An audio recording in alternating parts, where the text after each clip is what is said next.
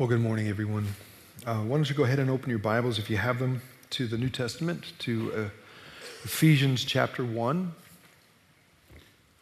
Ephesians 1, and as most of you know, we're in a series right now called Blueprint.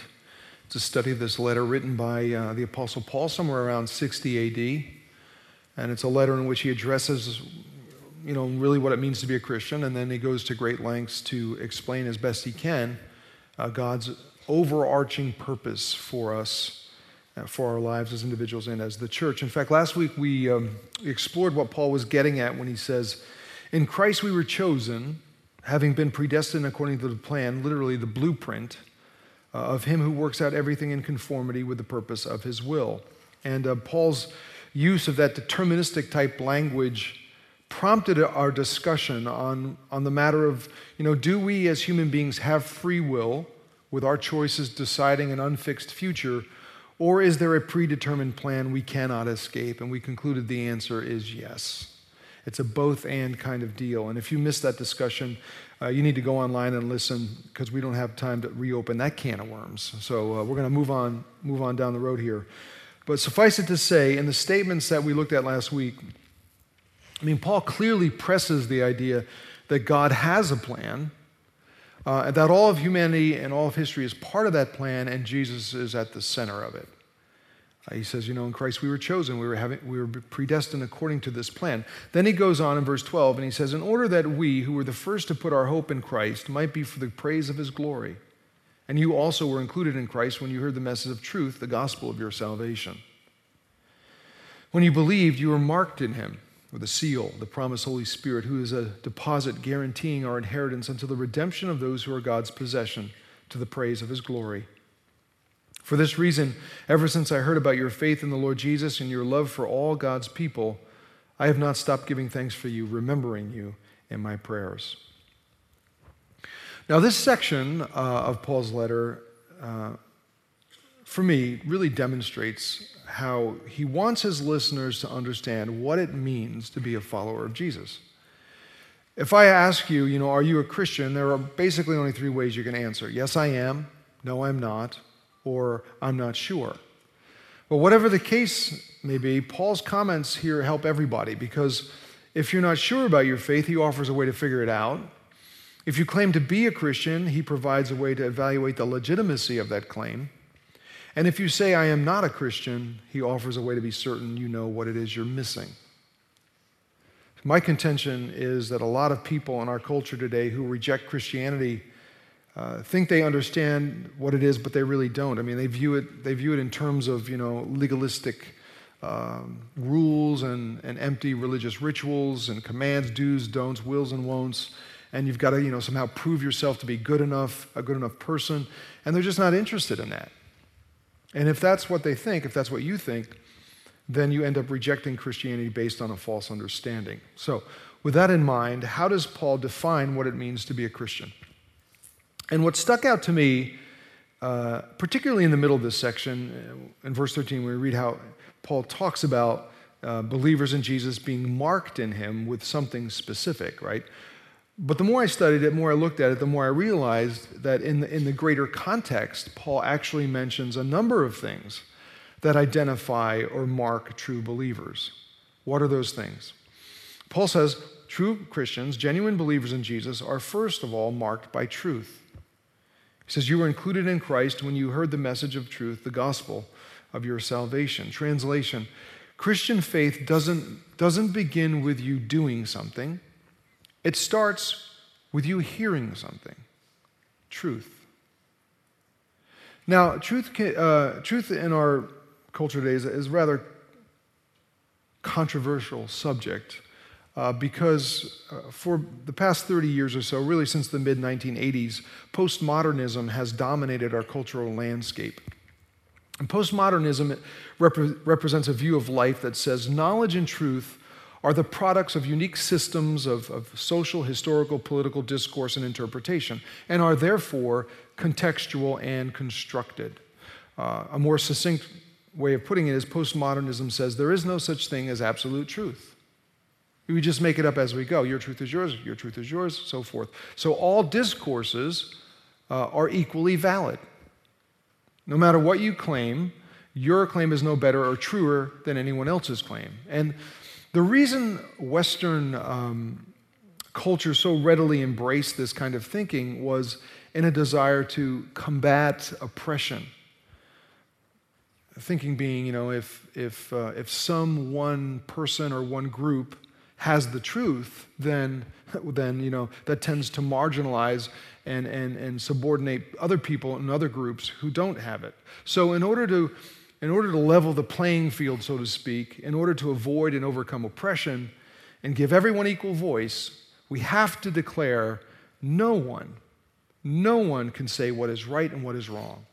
All truth is relative. Now, I realize that's a rather simple summary of a complex social philosophy, but it's important you understand it, and it's important you know that postmodern thinking is in decline.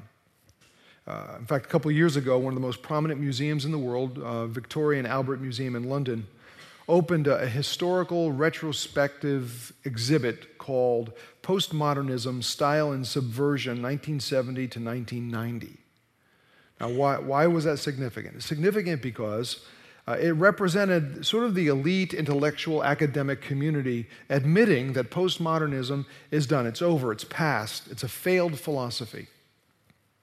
In an article titled Postmodernism is Dead, noted British author Edward Docks explained it this way. He explains what happens. He says, in an effort to fight oppression, over time, another difficulty was created. Because postmodernism attacks everything, a mood of confusion and uncertainty began to grow and flourish until in recent years it became ubiquitous, which means pervasive. And suddenly the academics started to realize that, if we deprivilege all positions, then we can assert no position. Here's my Reiki translation. If there's no such thing as objective, absolute truth, then no one can criticize anything.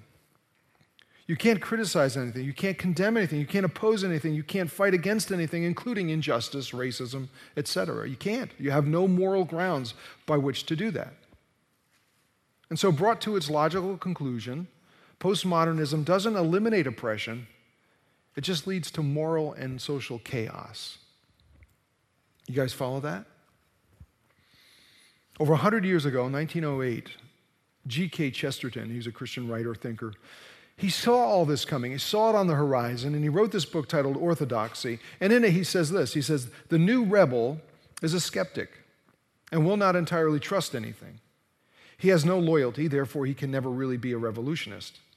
And the fact that he doubts everything gets in the way when he wants to denounce anything.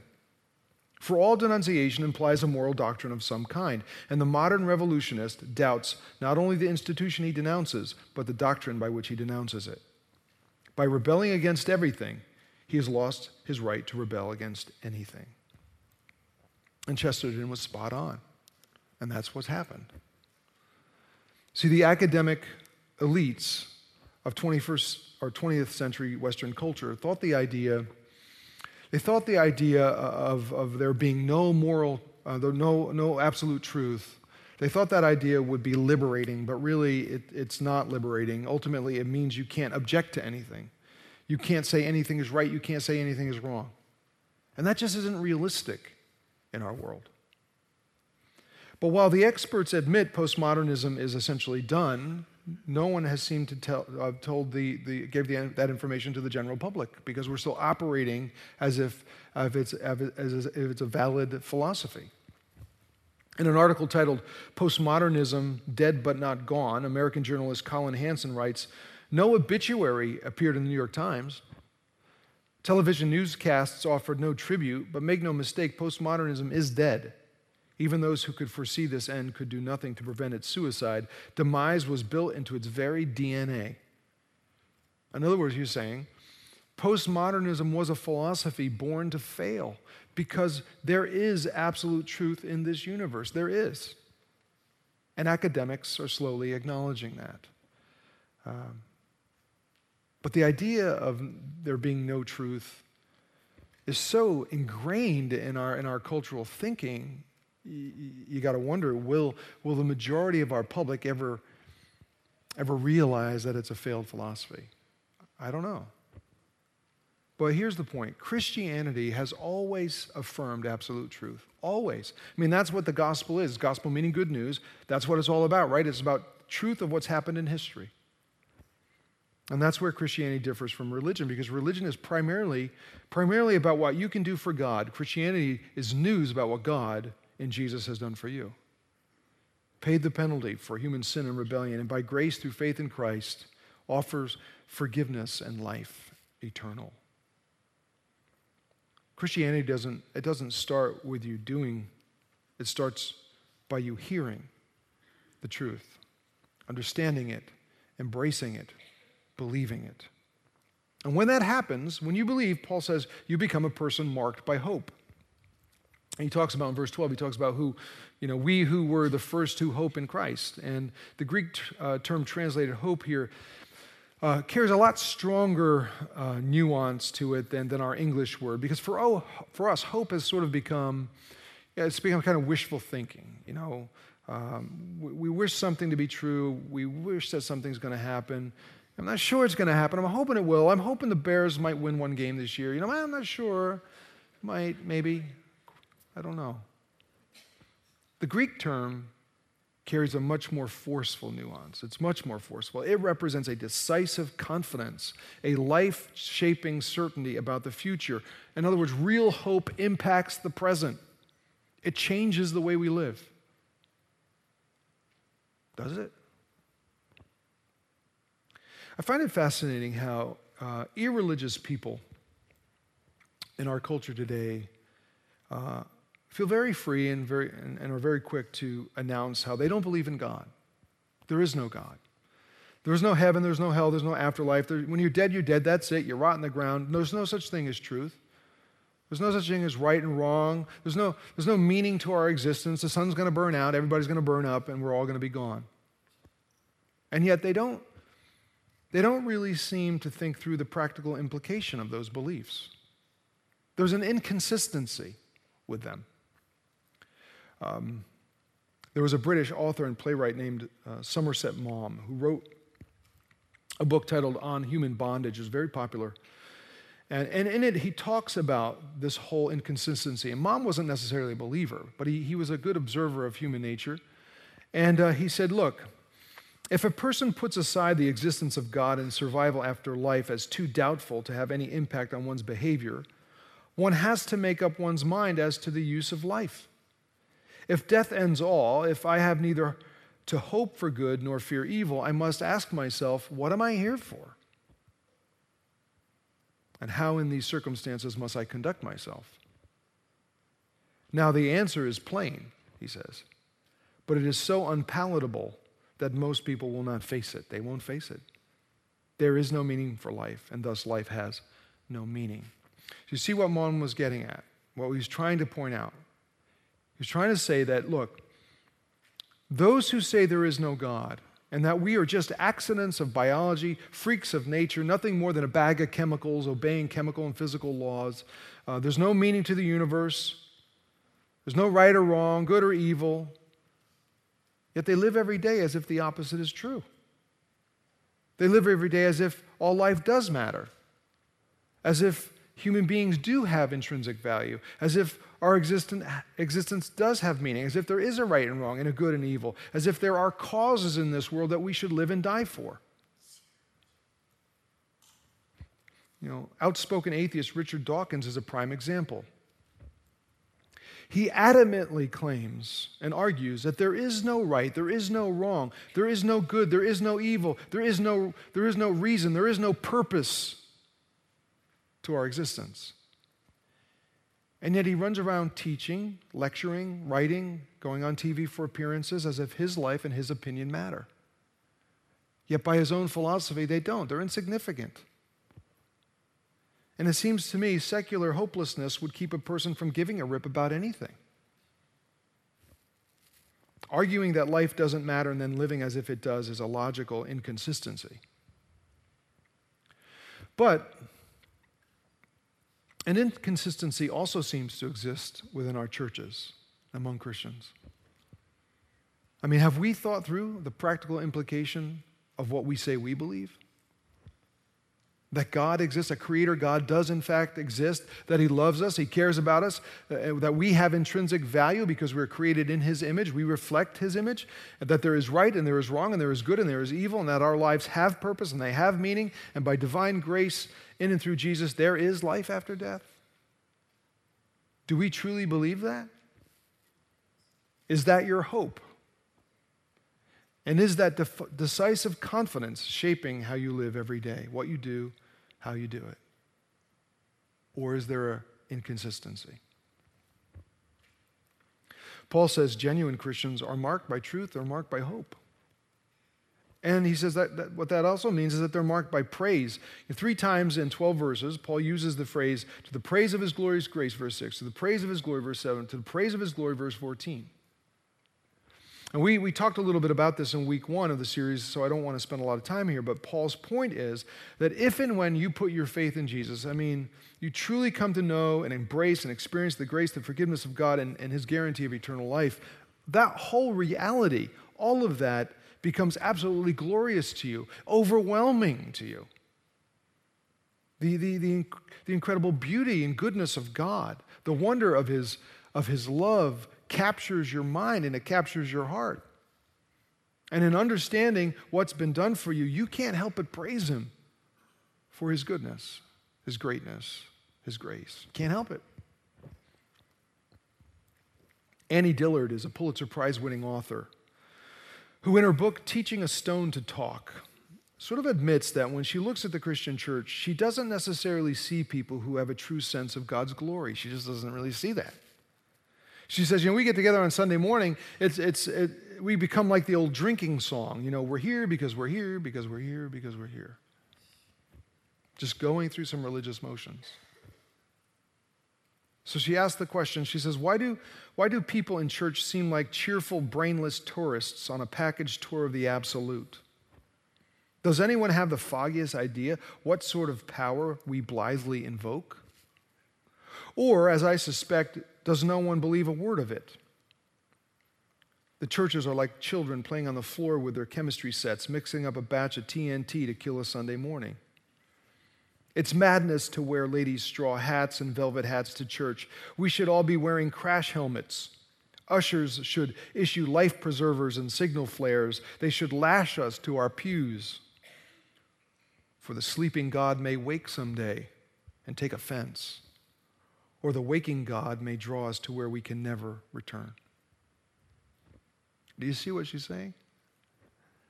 She's saying, look, if we in the church really believe what we say we believe about God Almighty, it should impact our lives.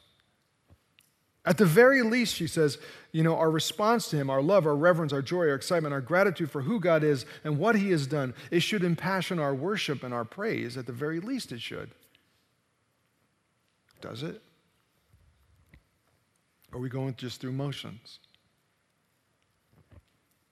Annie Dillard asks a very serious and probing question. Do we have the foggiest idea of the power we invoke?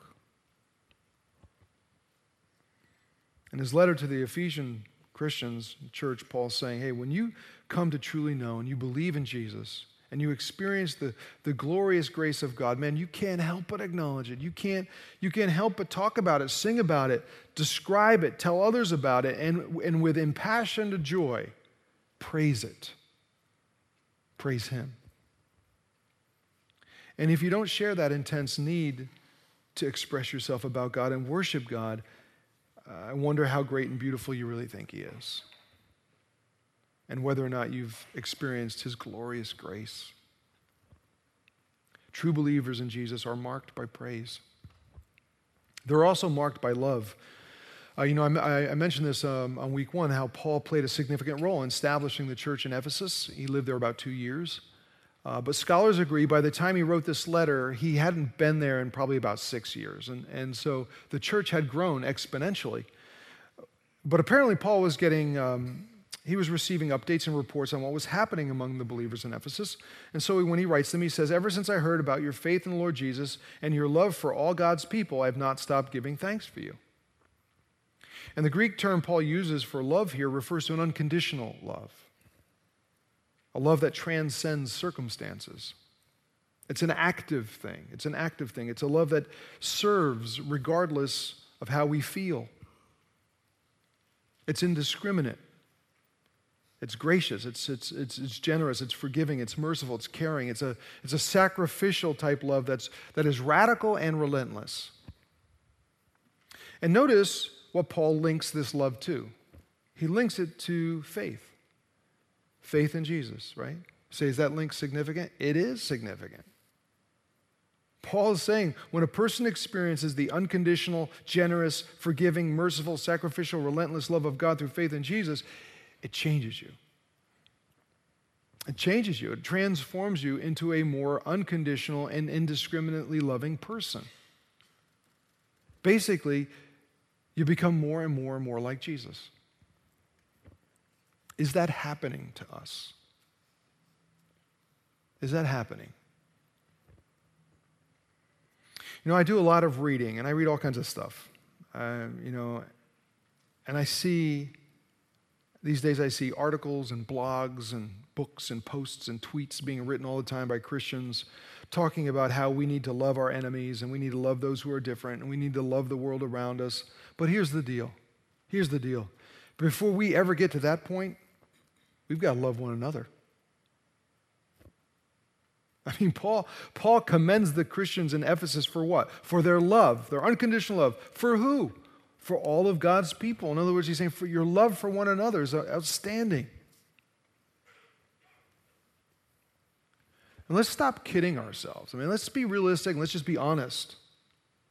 If we can't love one another in the church, what chance is there of us loving those outside the church? Slim to none, I would say.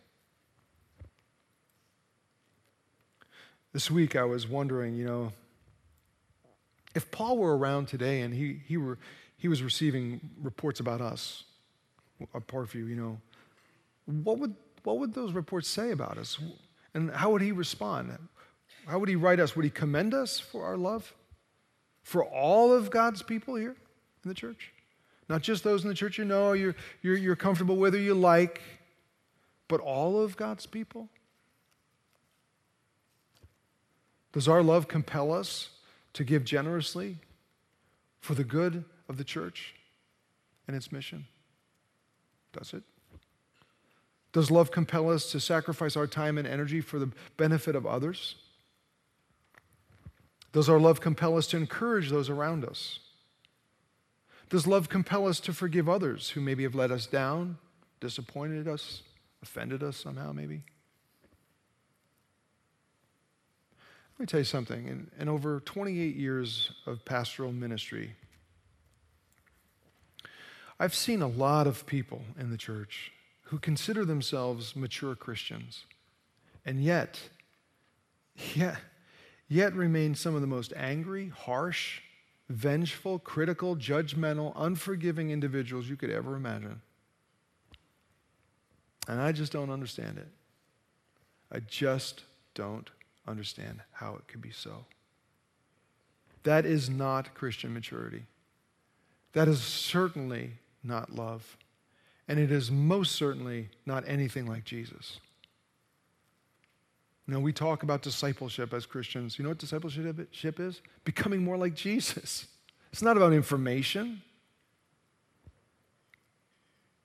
Is there someone in the church, is there someone among God's people you're refusing to love? For whatever reason. Maybe they look different from you or whatever. They dress differently, but you're refusing to love them because of that. Or you're refusing to encourage them, forgive them, be kind to them, merciful to them, serve them. How dare you? How dare you refuse to love others unconditionally when God has loved you that way? Are you better than God? Am I? Paul says anyone who puts his or her faith in Jesus, man, they will love unconditionally. They will be unmistakably marked by love.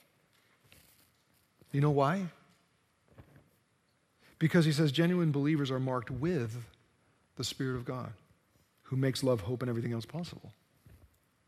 Think about it. Paul says, when you believed, you were marked in him with a seal. the promised Holy Spirit, who is a deposit guaranteeing our inheritance until the redemption of those who are God's possession. Now, let me tell you something. There is so much theology crammed into this statement. We could spend 5 weeks unpacking it, and I know we got about 5 minutes left. So let's try and focus on the big picture here, okay? Paul's saying that when you believe in Jesus, seriously make a commitment and legitimately believe, the Holy Spirit enters your life and experience. Or Jesus put it this way, the Spirit will live with you and be in you. That's the promise Paul's referencing here. And keep in mind, we're not talking about some magical force exerted on you or some impersonal energy surrounding you or some supernatural assistant following you around in order to fulfill all of your self-serving demands. No, we're talking about the Spirit of God Himself coming and indwelling you, becoming personally, intimately connected with you, mind, heart, body, soul, forever.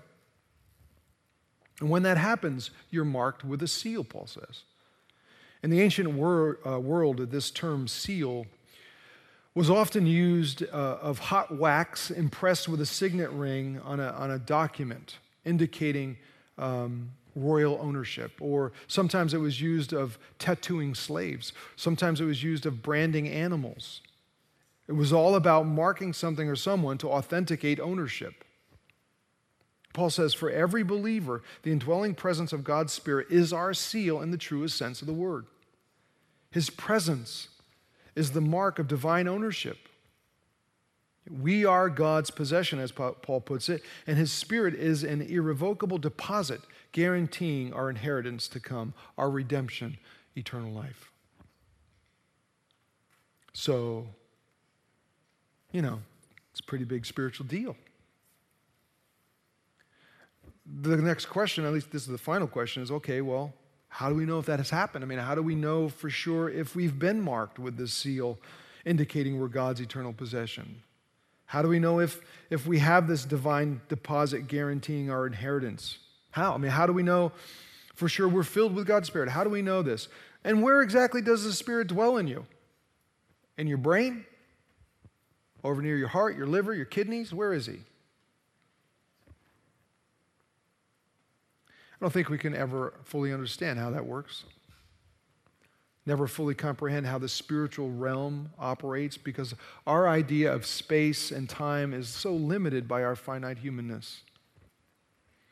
But what I do know is this: Jesus promised, and when you put your faith in Him, the Spirit of God comes and indwells you. When that happens, here's how you know. God's Spirit begins to transform you from the inside out. And that's why Paul's comments here are so helpful in determining the legitimacy of one's faith, because he's essentially saying Christians, genuine believers in Jesus, are marked. They're marked with God's indwelling Spirit, which in turn then means you're a person marked by love, by praise, by hope, and truth. May we be a marked people today. Let's pray.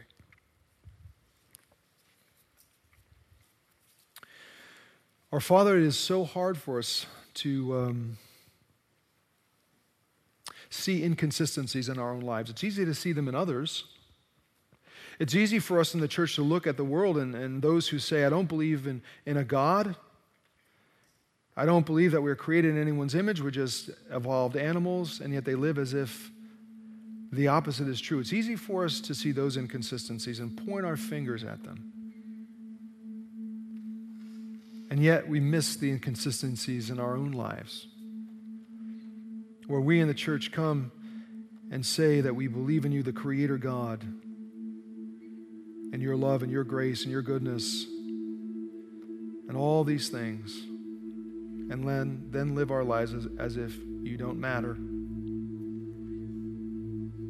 We live out this inconsistency like tourists, brainless tourists touring the Almighty, just going through the motions. I pray today, Lord, that we would gain this understanding and grasp of the power we invoke, of of the God. You're the God we worship, creator of all things, our creator, lover of our souls, who in spite of our brokenness and rebellion entered history to save us by grace. May the overwhelming reality of that penetrate not just our brains, but our hearts, where we can't live without singing about it. We can't live without talking about it. We can't live without expressing our gratitude to you. We pray that would be true.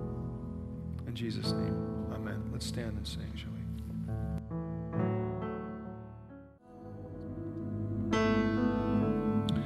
So I want to thank you for being with us today. It's been an interesting week here. This week, on Monday, Kim Whetstone, one of our pastors, her grandfather died. She had to go to Michigan. And then I think it was Tuesday, Donnie got news that his uncle died, and he and his family had to go to Michigan. And then yesterday I was in Wisconsin doing a memorial service for a long-term friend who recently died. And I was sitting there thinking through the week and sitting at this service, getting ready to get up to speak, and I was thinking how much I don't like those services in the sense that they're just really hard.